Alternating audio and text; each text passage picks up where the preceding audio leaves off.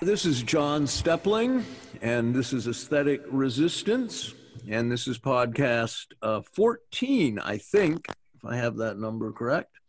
And with me from New York City is Hiroyuki Hamada, an artist and essayist and painter and sculptor and absolutely terrific artist, by the way. So hi, Hiroyuki. Hi, John.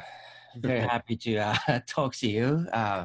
Yeah, me too. We've been trying to do this, so I'm happy we finally got to. This is May 17th, by the way, which in Norway is a very big day. This is Independence Day here. And, wow. Yeah. So normally on May 17th, every town in Norway has a little parade. And, you know, high school bands come out. It's all very 1950s America, actually. And it's kind of kitsch, and it's sort of sweet, and it's really fun, actually, in the smaller towns like where we are.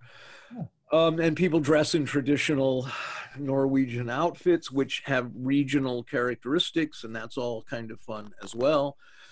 And the kids dress in traditional children's attire for this event. And this year, of course, because of the corona COVID-19, you can't have groupings still of more than 50 people. Things have returned to normal by and large in Norway, but Wow. you can't have these parades, and it's all very sad. And we had some friends come over to barbecue and sit around, but I think everybody feels a little morose because Norwegians take this holiday kind of seriously, and it's singularly unfestive this year. Anyway, that's kind of my segue, because Hiroyuki and I have talked a lot in social media and in different platforms and writing to each other about art and politics and the effect of you know, social transformations and how they impact one's creative output and stuff. And we, just before I started recording today, we were talking about and I don't want to forever talk about this, but it's kind of unavoidable that we talk about how quickly so much changed with this coronavirus event. You're finding that, of course, you're in New York City. Well, I'm actually not in New York City, but I'm in East Hampton, the Long Island. So it's a couple hours away from the city, and but we do feel the sense of urgency that's been talked about. Everybody talk about it. I mean, you know, when we do have stories, personal anecdotes, and but at the same time, we do hear contradicting stories as well. And but the thing is, once we have under the codified rules, that's what it is. We, you know, you can't do this, you can't do that, you can't you relate to people in certain ways. So when that happens, we are basically under the this thing. And yeah, it's so strange, because I read the Prime Minister of Norway made a statement the other day, because they're going to open the border to Sweden pretty soon. And that's a very long border, needless to say. And there's an enormous amount of kind of both official and unofficial trade with Sweden, and Norwegians shop in Sweden so they can get their tobacco products much cheaper. But there's a lot of things, and a lot of Norwegians own summer cabins in Norway. I mean, in Sweden. Norwegians like to go there for the summer sometimes. And so people were very happy this was going to be lifted. But this Prime Minister made this statement and said, well, you know, we're going to open the border to Sweden, but you still can't fly out of the country. You can't, you know, take your holiday in Thailand or something. You're not allowed to do that yet. And Norway's a beautiful country, so you can perfectly well holiday here at home. And I thought it was like she was talking to children. What happened? Like, I know Norway's a beautiful country, and I know I can holiday here if I want, and I don't fucking want to. I wanted to go to, somewhere else. Right. And it's like a kindergarten teacher. That's the strange thing about the sort of the aesthetics of the COVID event, putting aside, the political. Right. I mean, the dumbing down of culture and everything comes with the draconian measures, and when the structure have something to hide, people, have to be little dumb, and that's encouraged by how educational system is cultivated, and the culture itself is cultivated to go toward that direction. And so when the crisis happens, I guess things are amplified. And then we are children. Well, you were talking about before, we were talking very briefly about the way in which so many people have willingly gone along with this. Not just, I understand obeying the rules. I obey the rules, Right.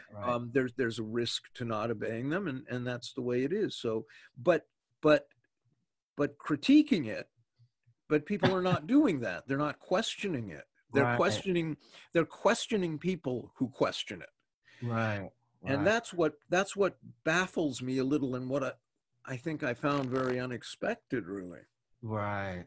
That's the degree of authoritarianism. It's pervasive and deep. And when something like this happens, people feel the urge to say that, no, I'm not against it. I'm with the authority. I'm fine. I'm not doing anything. Yeah. And also when that happens, people don't like that either. So the anger and the frustration is going to be kept within us instead of against the authority. So it's a very, very clever mechanism that we have attached to this authoritarianism. I mean, there is a fear of a virus too. No, people are definitely afraid of it, and it's not, it's not. I mean, it is real, and if you're older, you should take measures to protect yourself, I suppose, and all that.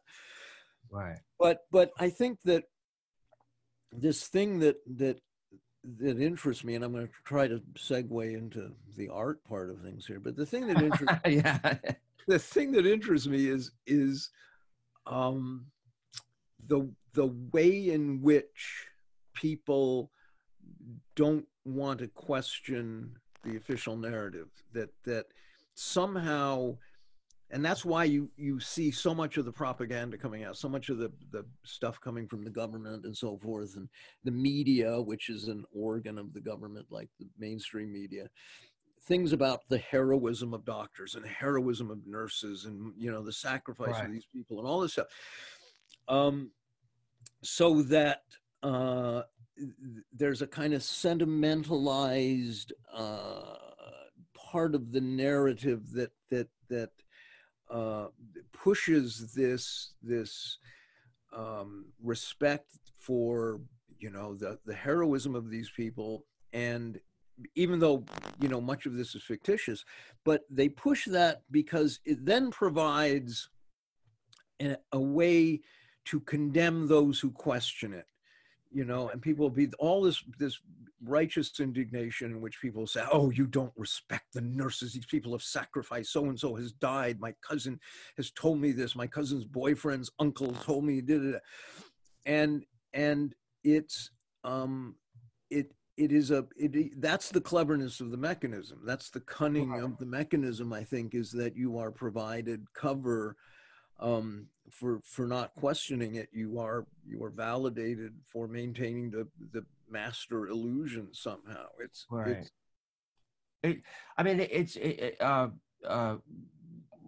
it is a lot like 9/11. It's Yeah, sort of I keep thinking about it because I'm close to the city, and the heroism of the firefighters and right. law enforcers and all those things. I mean, it's true. People died, and there are tragic stories and all that. But at the same time, it's just it's a device to bring the dynamics within the populations, the victims and victimizers, and heroes and um, the uh, uh, the villains are all in among us instead of Yes, yes, structure. It's yeah, it is a very very clever mechanism, and it pays. It's um, um, everybody goes along with that. The money, the institutions, they have interest to. yeah, yeah. Well, Well, I mean, and then my final thought on that is that I realized, because I was reading some social media thread, and that people are terrified of being called a conspiracy theorist. what? You see, I should have said something about 9/11 before I went this is dive what in. yeah, this is what reminded me. I forgot it a second. Right, No, I mean, people are absolutely terrified. right, Terrified. They want to make yeah, sure you understand they are not conspiracy theorists. I right, may have questions about this and that, but I am not a conspiracy. It's yeah, like, and the funny thing is and of course we both talked to Cory Morningstar, the great journalist, um, about this because she is called a conspiracy theorist often, right. Outrageous. and here all she does is provide factual research. That's all she Right, does, you know. right. That's the And interesting thing because what I mean, she has provided so many evidences after evidences, and people tell her that, well, why don't you keep it short? You know, I know, I those know. evidences are necessary because people are so skeptical. She came Yeah, up with this layers and layers to build this narrative that's countering the narratives that's provided by the establishment. So it's yes, it's very disturbing. well, what I've said this before, and she talks about that, that what ends up being a kind of class analysis by Cory, because she's talking about the very rich and the corporations and the way in which money influences, government policy and so forth. Um, that really points up the class divides and the class inequality and so forth. Right. And that's what has come to be called conspiracy theory. You're not allowed to point out that there are classes.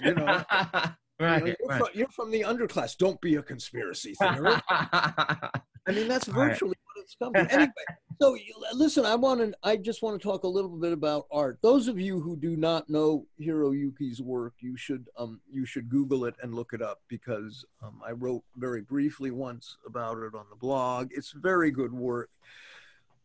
It's serious work. And how did that all start? You were born in Japan, yeah? Grew up there and pretty much suburban, right next to Tokyo. My parents had a house. My dad was commuting to Tokyo, so that was my environment. And when I was 18, we moved to the U.S. as a family because my father had a job, and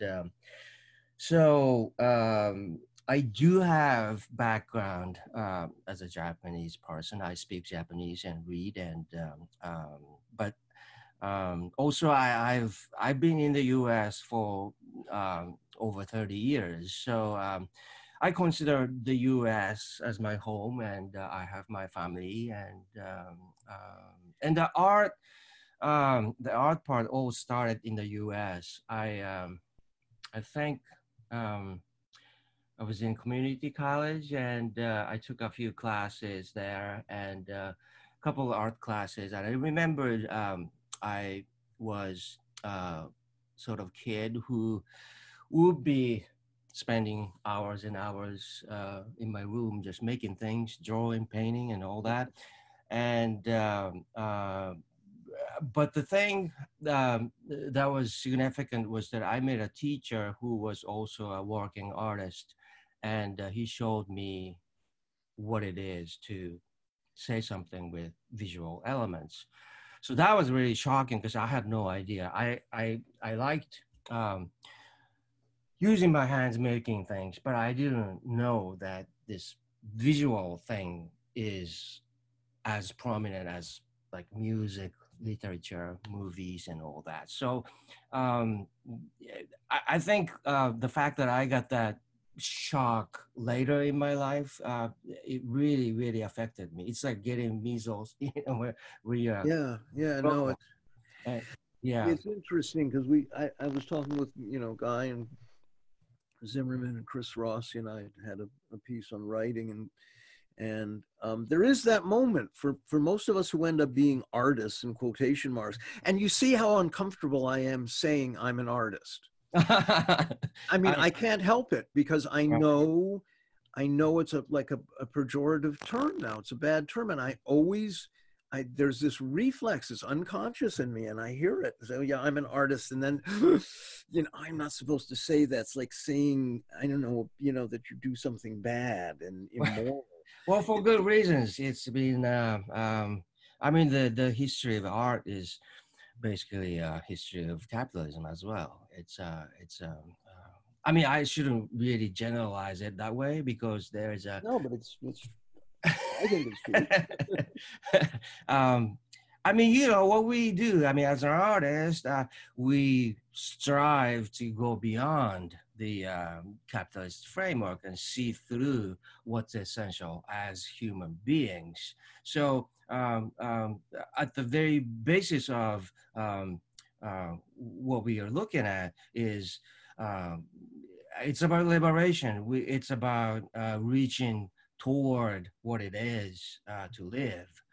So when we think about what capitalism is, it is opposing force. It Yeah. can, but the fact is, just like anything else, anything that's potentially threatening, potentially destructive to capitalism, has been co-opted and shaped and framed within the framework. So it's um, it is tough to talk about art and Well, I know that Chris and Guy and I were speaking, and we're talking mostly, not entirely, about theater. And of course, if you're a writer and you end up in Hollywood, going into that this isn't art. This isn't about art. Art may emerge almost accidentally as a byproduct. right. You try to create preconditions that might allow that to happen. But by and large, you're bought and paid for, and you do what you're told, and you get a paycheck, and you get a big paycheck. In fine arts, though, I think it's much more complicated, and it has changed over the last 40 years quite a bit. Um, and this is where fine arts MFAs become very interesting, and going to the right school, making the right connections, having the right gallery owners or right agents or all of that Right. becomes a very significant thing. Yes, I mean, I don't know your experience with that entirely. So That's totally the elements in terms of the art world. Uh, it's totally dominated by the capitalist elements and the networks of NGOs and institutions. But at the same time, it is just as you talked about uh, abstract expressionism and CIA in your blog. There is fine lines between art as sincerely good thing for humanity, and also the force to utilize it to yeah, It's a difficult thing, but at the same time, anything is um, anything can be Yeah. hard.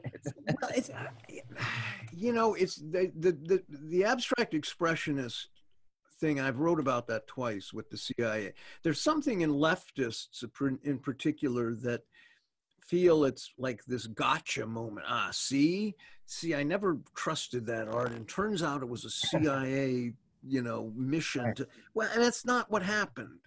And and the shame of that reflexive kind of um, dismissal of the Abex painters is that those guys themselves were all leftists. They were all sympathetic to socialism. They donated money and work to the civil rights movement. They were, most of them, immigrants, and did not go to prominent schools, didn't come from rich families. They were almost all of them working class, worked in the garment industry. I think it was de Kooning was painting, storefront windows for a department store. All that kind of stuff. Gottlieb was, I believe it was Gottlieb, was exiled and came here with virtually nothing in his family. And so it's a shame when those guys who were very sincere Right. artists get labeled with this, as that somehow they're collaborators with the CIA, Right. and Right. it's not true. But Right. you touched on something that seems interesting to me, which is that, and it is apropos of that story, is that if in fine arts, it is very hard to make a living. You got to sell your work, and so you have agents and owners and gallery owners, and you try to get shows and so forth and so Right. on. And one hopes that structure doesn't influence your work, right? I mean, that would be one's hope, and probably it does to some degree, but I know it was Jerry Sachs wrote that essay, Zombie Formalism, about, that all paintings, abstract work, painting had started to resemble one another, each other. It had all started to look a certain way, be a certain size, Mm. because that size fit the big walls at the, the conference room at the, the Mm. CEO, the bank. Jerry Schultz, Is it the Jerry essay, Schultz? I Yeah, think so. yeah, Right. maybe so. Um, right. I mean, that's something I think about all the time. And um, but the thing is, I'm uh, at the front line, basically. Yeah. I'm fighting with this thing, which is work in the studio, and it is an interesting situation. I mean, you just do what you do, and you hope that it comes across. That's as much as I can do as an artist. But aside from that, I do want to be conscious about what's going on, and that's why I write about it. I read about it, and I am interested in um, discussion like this. And it is a difficult situation. On personal level, it is difficult, and also if you are working with institutions, art institutions, it is a real issue how to get funding and how to be viable in the community as independent organization. And we hear about the failures all the time, and I understand that this is a very, very important topic, and people who are involved, people who are collaborating, should be called out. But at the same time, I also understand that this is a real uh, struggle. it's a difficult Yeah. thing. Yeah. No, go ahead.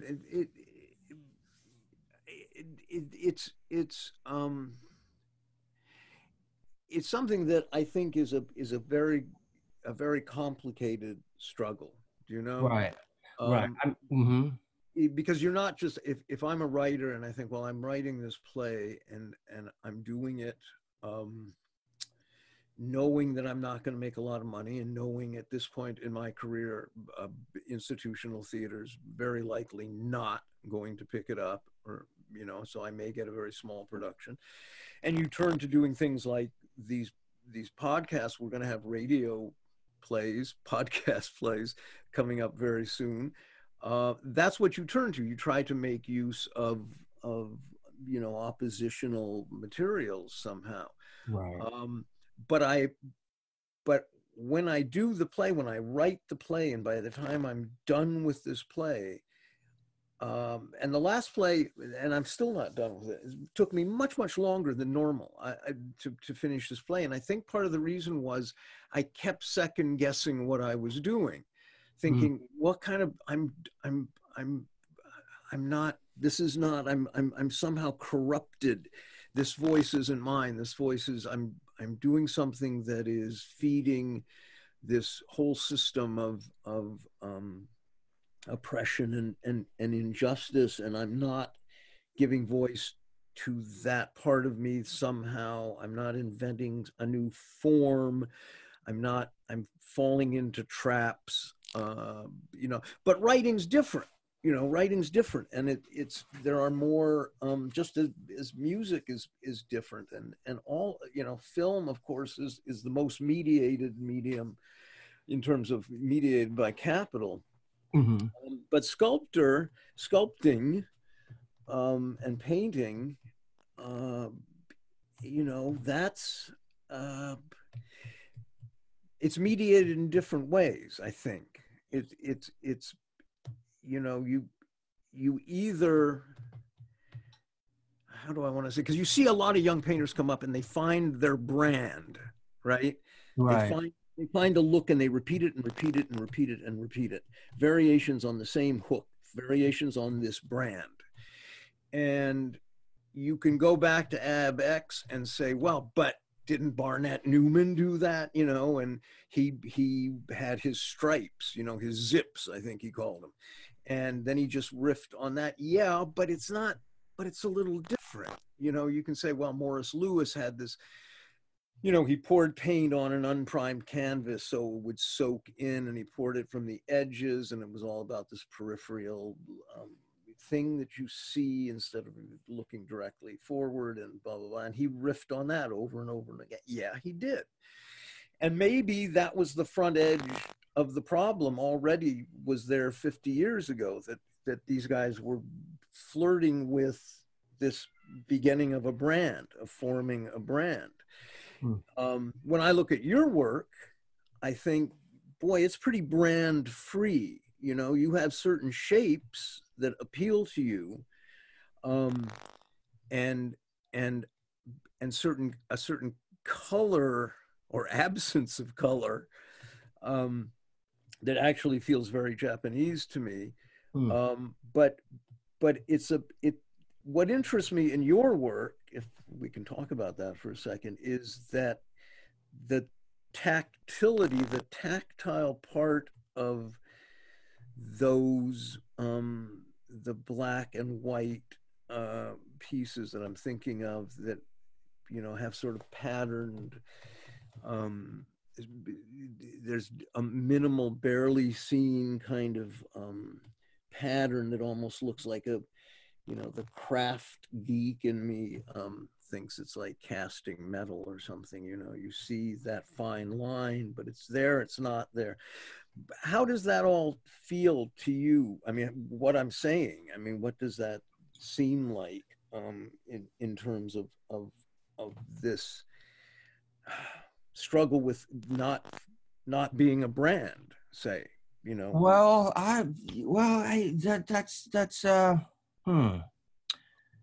I don't think I've thought of it that way, because it's just hard to get things out. Yeah, no, interesting. I'm not even there to evaluate certain mode of outlets are capitalist and others are not capitalist. And to me, it seems like I'm standing on a colonized situation. Everything is colonized, and Yeah. we all use tools of colonizers, and everything is um, arguably within the framework of the uh, colonized realm. But at the same time, does that mean we don't have the right to be? Right. We are standing on this land. It's the empire, and people tell you if you don't agree with it, you can leave the country. If you don't buy into this or that, you don't have the right to discuss. If you're an environmentalist and if you drive a car, you are out. Right. So that it leads to that kind of reactionary argument of if you're working within this, you are not this or that. And if you're talking about art, the art museums are funded by the those organizations, and galleries are funded by the collectors who are connected to all those industries and all that. And so it's an impossible situation. It's but we have this amazing moment when, as an artist, I'm in the studio, I work with materials, and the materials get together, and this elements of unknown come down, and something happens, and I feel it. I feel as a human, there's something more than what we perceive. Sometimes there is something, and that something, I don't think the capitalist hierarchy can take it away from people. And that connects to who we are as a human and what it is to be part of nature and all those things. And so it's a very, very precarious situation, but there is something to it. Yeah. Well, I mean, yeah, it is, I think that there's no escape finally from, if you're an artist and you think, okay, I'm going to create this, whether it's a play or a sculpture or a painting or whatever it is, and I'm going to do it, and I hope that it's a sincere work, and I hope that it has a certain autonomy and legitimacy, and that it's not pandering in ways that I'm unaware of, and that it's not somehow an invitation to corporate appropriation or whatever it is. I'm hoping all those things, and I'm trying to be aware of all those things. And ultimately, you can't finally really know that. And I think finally, artists are not the best judge of their own work anyway. Right. But that too. Yeah, but I think that within that whole process, you're never outside of it, the society that you live in, right? I mean, well, and also, I mean, we were living in a society in which people like Martin Luther King, who was demonized and killed at the end, are praised as civil rights leader. But all the other things are sort of truncated. Him being revolutionary and against momentum of capitalism, and same thing can be said about Malcolm X and things commodified. I mean, Black Panther Party is commodified. we have a movie, and so how do you get away from it? It's you know, it's Yeah. Well, it's hard, but I think that, I mean, the funny thing is with the Martin Luther King, and the famous, the great example is that they finally, this big sculpture was created that's white, and they right. giant white avuncular looking non-threatening MLK.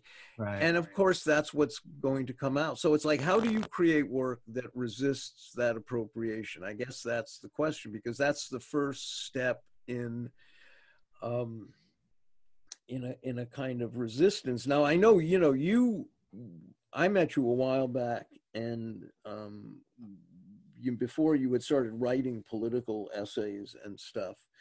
And then I know with some reluctance you started doing that because you were a little concerned about just that, what would the response be with people you knew and worked with in the arts. And I mean, I know what that, I know what that is. And there's a lot of people in Hollywood and the institutional theater and stuff, they just think I'm a raving lunatic now. I'm sure. I don't know that for a fact, but I'm pretty sure. And I know actors, you and I both know a couple of actors who just don't use their real name, because it would kill their livelihood. You can't do it. But you did use your real name, and you wrote some stuff that was, I thought, really excellent, and but not probably going to be wildly popular in certain circles. Did you feel any pushback on that stuff? I do feel it in on personal level, friend relationship. I have awkward moments with people I know, but at the same time, it really depends. But at the same time, when we talk about actually myself as an artist in the this cultural sphere, I do wonder. I think it's affecting me, and sometimes I don't really know. But in general, I'm a little bitter about. um, um, but it's hard. It's I don't want to be point out about myself and talk about myself on that regard, because I don't want to be selfish about. Yeah, no, I mean, I get that, but I'm just curious. I'm sort of being selfish in a way myself. I mean, because I'm just curious what, you had a show recently, but it went well, right? Well, it's really I mean I'm happy about showing, and I appreciate people. Well, you know what? I did suggest doing a show with some of my writings incorporated, and that didn't go well. That was, and I felt that it was just impossible. It was, the people I talked with demonstrated that that's not gonna do any good. And Interesting. Yeah. so Wow. I mean, if I look for evidences, I can come up with a good argument that I am being compromised somehow because of what I Sure. said. But at the same time, it's I mean, if I have a time to talk about it, I think I feel like I should explain why, because the whole momentum of myself doing this, coming from the fact that if we live in this authoritarian structure, we will destroy the momentum to create art because everything have to stay in the framework. And that's a fear. I don't want that to happen. And this is, this goes with the fact that people in art world seem to have a hard time understanding what's going on. So right. Well, but I think it's really interesting because as you were speaking, I'm thinking about all of the social distancing stuff that has reached absolutely surreal levels now. You know, baseball issued a statement about, well, players can't spit anymore. So I guess there's no more chewing tobacco in baseball, and it's not even any bubble gum, And in Hollywood, they're shooting there's 2 features that are underway, and these elaborate mechanisms to keep people 6 feet apart. It's almost like a comedy. And there's a doctor on staff, and people's temperatures will be taken. We're monitoring the distance. There's color code. We're working in different quadrants, farther apart than normal. And I'm thinking, my God, this is now becoming a kind of weird, kabuki, a pantomime of the hidden morbidity in the society that is usually hidden is now finding expression in these bizarre new rituals and practices that are meant to be mechanisms of obedience. But since none of it's quite real, and since it's not like bubonic plague, it's not like you really actually have to worry about it. If you see a rat, you'd be terrified. No, it's a moderate virus that targets the old. And otherwise, if you're middle age, you have like a 0.18% or something chance of dying, which is pretty acceptable as viral infectious outbreaks go. So I'm thinking about your work, which is so tactile, and sculpture is so much about the presence of the piece that you have to see it in person, you have to walk around it, and the sense of the promise of a certain kind of feeling and touch and tactility that goes with it. And suddenly we're in a society that seems to be trending towards demand that people stay further apart and more alienated and distanced from each other, and people are willingly accepting this.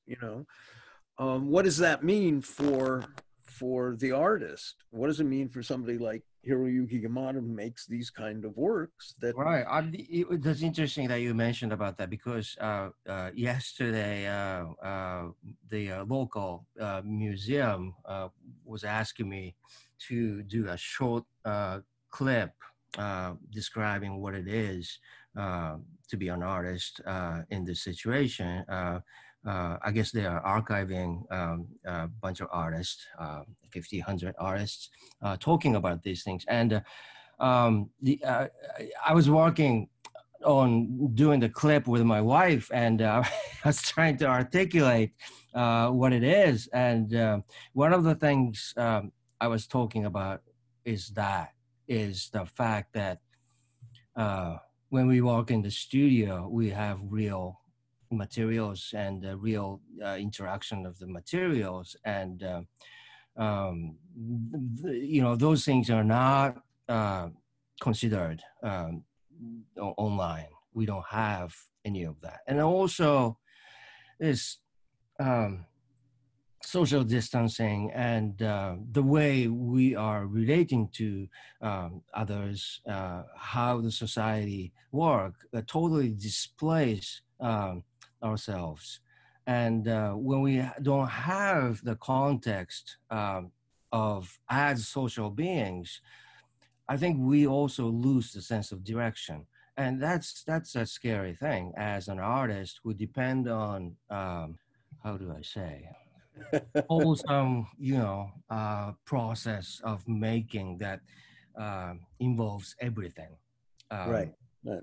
You know, it's a very, very disorienting thing, and I am having very hard time working in the studio because of those uh, two things. I'm sure there are other things too, but um, Yeah, this is, I think, with all the podcasts that we've done, especially the ones talking with writers, and now with you, um, and we've talked about theater and film a lot, but um, the one of the recurring questions uh, is that there's a lack of an audience, the kind of audience we want or the kind of audience we need. And so what do you do? You engage in a long process that tries to educate an audience, or create a discourse, because I don't want to sound, like I have the answers, and it's this arrogant sort of like hubristic, but I think in the United States, certainly, but see, it's true other places in different ways. Norway, for example, um, doesn't have the population density to sustain art movements. mm, It's too far to travel from one place to another. There's not enough people. They had a kind of Renaissance fair sort of festival for a couple of years, not too far from where I am, and they had to give it up because there weren't enough people. It's too hard to travel those distances. The weather is often really severe here, and so they gave up. So it doesn't sustain art movements. It's not where that energy goes. In Norway, it goes to other things. I remember when I lived in Thailand, the genius of the Thais goes into their food. Their creativity goes into food. That's the right, it's genius of the amazing thing. society. Hmm. The rest of the society, they kind of just borrowed and did mannerist versions of Chinese art by and large. Mm. But I think in the U.S. now, I know that the audience that I remember from the 1960s, and especially from the 70s, and then with my own work in the 80s, when I sort of first broke through, that audience is gone. Mm. And I'm not sure where it went. Some people died, some people gave up, some went crazy, maybe more went crazy than I realized. But there isn't that interest, and it's harder. It feels, I know that when I'm in the States, it feels harder than it used to go see something. Oh, somebody's doing a theater piece over at blah blah theater. Do you want to go? And I think, oh man, that's going to be a 50-minute drive if there's no traffic, but there's always traffic. I'll have to leave 2 hours early. It costs to park. There's never enough parking. And then the ticket's kind of expensive. I don't have a lot of discretionary cash with me because the trip to the States costs money. So blah, blah. That kind of logic, that kind of reasoning goes on with everybody. And pretty soon they stay home. It's just easier. And Yeah. they watch something, they watch Netflix. I don't know. But that social closeness, that social intimacy that helped fuel any art movement you can think of, whether it was the surrealists or the abstract expressionists, whether it was the off Broadway people, or whatever it was. We can think of 100 examples. There was always those artists knew each other and worked together and visited each other and spoke to each other, and there was a cafe society that went with it often. Whatever it was, or they formed collectives, like Cantor did with Kriko in Poland. Uh, Whatever the response was, people were close to each other. There was intimacy, there was sensuality, there was an erotic energy that carried through the whole thing. And that sounds funny to say, and I don't mean to go on about this, but when I first got to New York, and my cousin Jim Storm was in a play of Sam Shepard's, and I went to see it, and it was great, and I met Murray Mednick and a lot of people, and everybody was meeting at this bar on the Lower East Side afterwards and getting drunk, and I don't know, some girl came by and I ended up with her in her apartment. I woke up in her apartment and I thought, how did I get here? But I thought to myself, wow, this art stuff's pretty cool. this I could get behind this, you know. Right, right, This is partying and hanging out with smart people and misbehaving, and that's all to the good. I feel like that energy has really just right, disappeared. we're right. all we're all on our own out here, and there's no movements. The best we can do is what you and I are doing right now, in a sense, you know. Right. Well, I think the community network uh, that's real, organic. Capitalism need that kind of structure. It can't create it by itself. I think it needs real people, good people with good intention, and if you look at the what happened to environmental activism, the momentum of real care and all those things are co-opted and corporatized and commodified. And so I guess the interesting thing about internet is that we do have some of that. And the reason we have that is that we are perhaps in the process of commodification uh, right before. Uh, Yeah, it's so interesting. No, but I'm thinking. this is a sad thing to say, but because I do feel true sense of community and relationship. I mean, I regard you as a friend. Corey too, and Right. it's fantastic, and got to know some of the people when Occupy Wall Street, infamous, Yeah. uh, was going on, and there was a feeling of passion and the true hope of something is happening when you stand among the crowd. But at the same time, we also know that what happened to it. Yeah. Yeah. Yeah, and the thing is, I mean, it's a dozen things are occurring to me as we're talking, and it's like on the one hand, I see the extraordinary negativity in social media, the harm that the internet has caused. I mean, my current blog post is about that, and Ed Curtin sent me an article today that's almost the identical topic.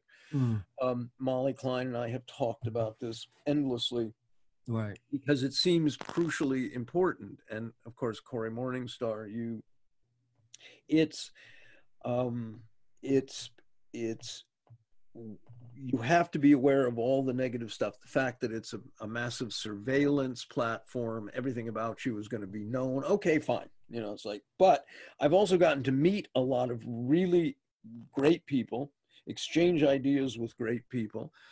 Um, and it seems worth it right now. It seems worth it, and you get word out to people, and there's no other way to do it. So that's what you do. It's a trade-off, and you try to balance the the fact that it's like this extraordinary uh, collection, data collecting, surveillance platform that is archiving everything about you that you've ever said, every keystroke you've ever made.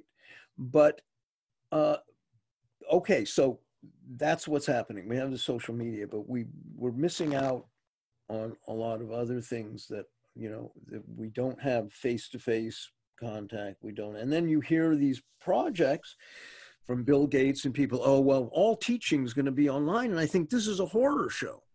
Right. This is the end. That's the end of Western civilization. When all instruction is on screen, that's the end. It's all over.